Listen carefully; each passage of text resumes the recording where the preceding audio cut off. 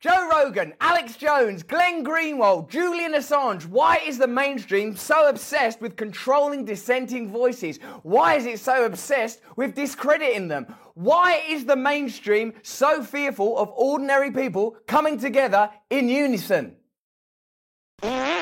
Hello there, you 5.6 million awakening wonders. Thank you for joining me on this voyage. I'm traveling around the United Kingdom at the moment. What a beautiful nation it is. But your country is glorious too, and it deserves to be run by someone beautiful like you, in community with your brothers and sisters, your aunts and uncles, your grandfathers, your grandmothers, your ancestors. Spirits can rise again in a meaningful and democratic way. The first thing you can bloody well do is subscribe to this channel, give this video a thumbs up, and comment, because we're going to be talking today about the thing the mainstream and the establishment fear most.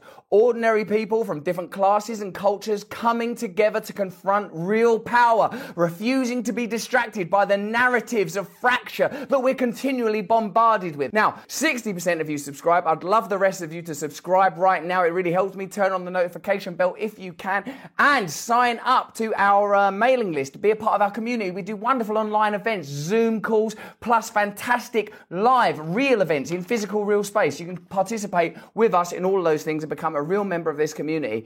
I know that you need it on some level. I know that you've been suffering. I know you want the truth. I know that your whole life you've suspected there's something wrong with this system, and you were right all along. There is. And now we are awakening together, and when we come together, we can do something about it. I spoke to Jimmy Dore, the brilliant comedian and YouTuber, on my podcast Under the Skin, available from Luminary. And Jimmy Dore is old school left. His family, they're like police officers and stuff, and I know some of you won't associate that with the left, but many professions that used to be considered ordinary community professions like journalism, law enforcement, have either been taken over by people from elite academic backgrounds or somehow been turned into numb drone professions where ordinary people are turned against one another. In this conversation, Jimmy Dore talks about the importance of people from different political backgrounds coming together. He talks about how we've been tricked, how Biden has broken promises to ordinary people from the start of his administration, how dissenting voices like Rogan, Assange, Alex Jones, people that you might agree with or might not agree with. I don't bloody well care. It doesn't matter to me with what you think. We're all going to disagree about stuff, but what we have to get to is a point of honest and open communication. That's what I think. That's what Jimmy Dore thinks. Watch this conversation now and stay to the very end because it's fantastic. And I want you to comment below and tell me what you agree with, what you disagree with, what you think Jimmy Dore's got right, what you think I've got right, and where you think we can improve. Stay to the end. What's going on, Jimmy? What's going on? What's happening with all of these new categories and condemnations? What do you think's happening? It's the same old thing. If people on the left and the right realize that they have a common enemy, if they realize that they have shared interests and they come together to work for those interests, that scares the hell out of the establishment. So they have to stop that with all by any means necessary. You're seeing what they're doing to Joe Rogan. It happened to me personally. Look what they do to Glenn Greenwald. They try to pretend that you're right wing. So anybody who actually stands up for the people is going to be called names, discredited, called right wing. Look what they're saying about farmers and truckers in Canada. Look what they're saying about those people. We want you to organize. Not like that. Not like that. Don't actually do something where you actually have power. Don't actually occupy a city and you actually control it. Don't do that. We want you to organize, but in a way that we can easily dismiss and not. And so just like when we did Medicare for All March, we had a Medicare for All marches in every city, in 50 major cities in the United States last summer. Didn't get covered by the media. None of the Democratic politicians show up, and half the people who say they claim to support Medicare for All in the United States did not show up, including the nurses union. So I don't think there's really a left anymore in the United States for anyway. And if you ever do stand up against the oligarchs and unite with other workers, they will try to discredit you and squash you. And that's exactly what happens every time. When people say they want to organize, right? People always love that. It's a big buzzword in the United States around lefties. Organize, they have to organize. And yeah, we did organize. We got the squad elected. We got AOC elected, Pramila Jayapal, Ro Khanna. We got all these people elected, Cori Bush, and now they're not doing anything.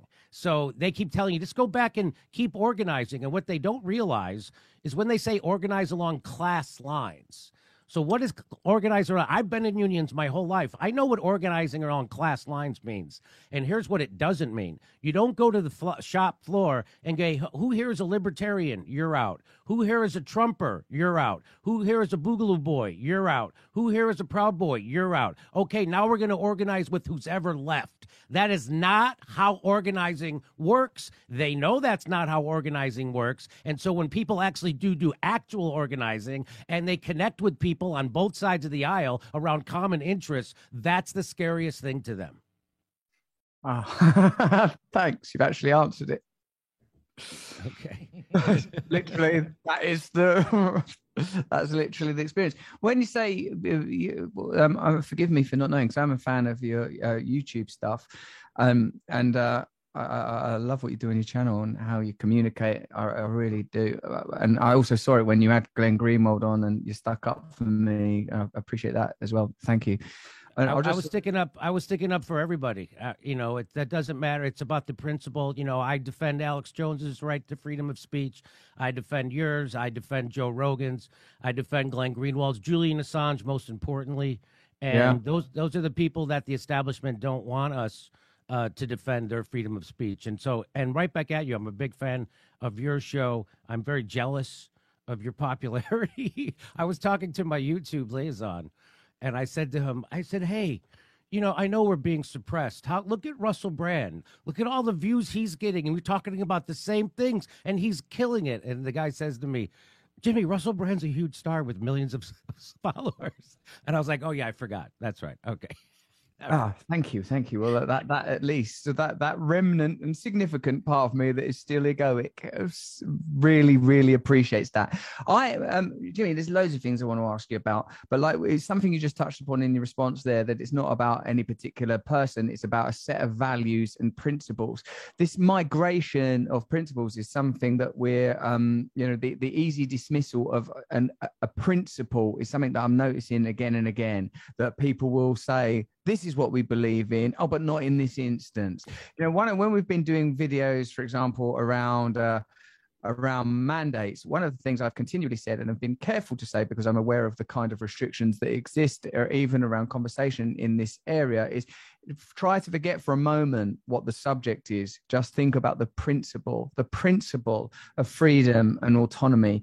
If we put them aside at this moment, we don't know where else it may be applied, even if you agree in this instance with the subject, like say with the truckers, do you think this speaks to a deeper theme of a kind of cultural nihilism, that people don't have any real values, or our media don't have any real values, or the values that they do have are so dominated by the pursuit of profit and the pre-existing relationships between government, big business and media, that everything is a kind of posture and nothing is real, nothing has any sort of meat on its bones?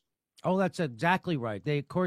Everyone pretends to care about the right things. That's what virtue signaling is all about. You virtue signal. That's why, I have a joke in my act where I say, if it was 1860, the Democrats would be bragging about their first transgendered slave owner.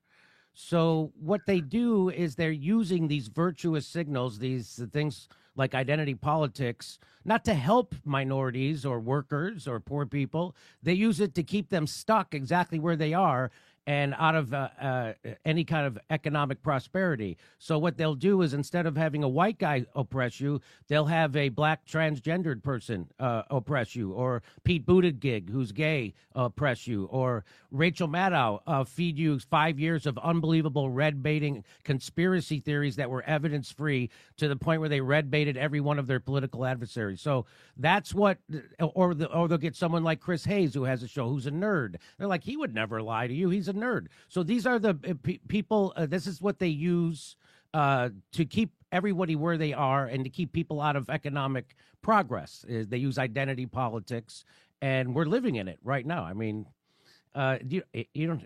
That means virtue signaling means way more than substance. I just saw Nancy Pelosi has she's running for re-election, and you know why she's doing it? She's not doing it because she's a megalomaniac narcissist who can't let go of power and privilege, and insider trading, by the way. No, she's doing it for the kids. She's doing it for the kids, Russell. And if there's no one who cares more about kids than 81-year-old millionaires.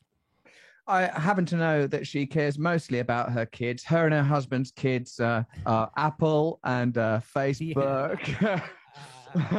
And Slack. What did you think about that video? Do you agree with Jimmy Dore? Do you think there's a possibility? Are you, as an individual, willing to put aside some of your own prejudices? How can you change yourself so that you can become a participant in a movement of real change? The first thing is to acknowledge we have a problem. The second thing is to believe that change is possible. The third thing, this is what we will do together, is come up with a plan for meaningful change. I'm interested in your comments. Without you, we got nothing. I'll tell you the absolute truth. So please comment below. Give this video a thumbs up. If you enjoyed this video, please have a look at either of these. They're fantastic videos that I know you'll enjoy. Become a member of my community by clicking on that link right there. Sign on that. Become a part of this movement. Become a part of this community. There is value in your life. There is purpose in your life. There are things to hope for.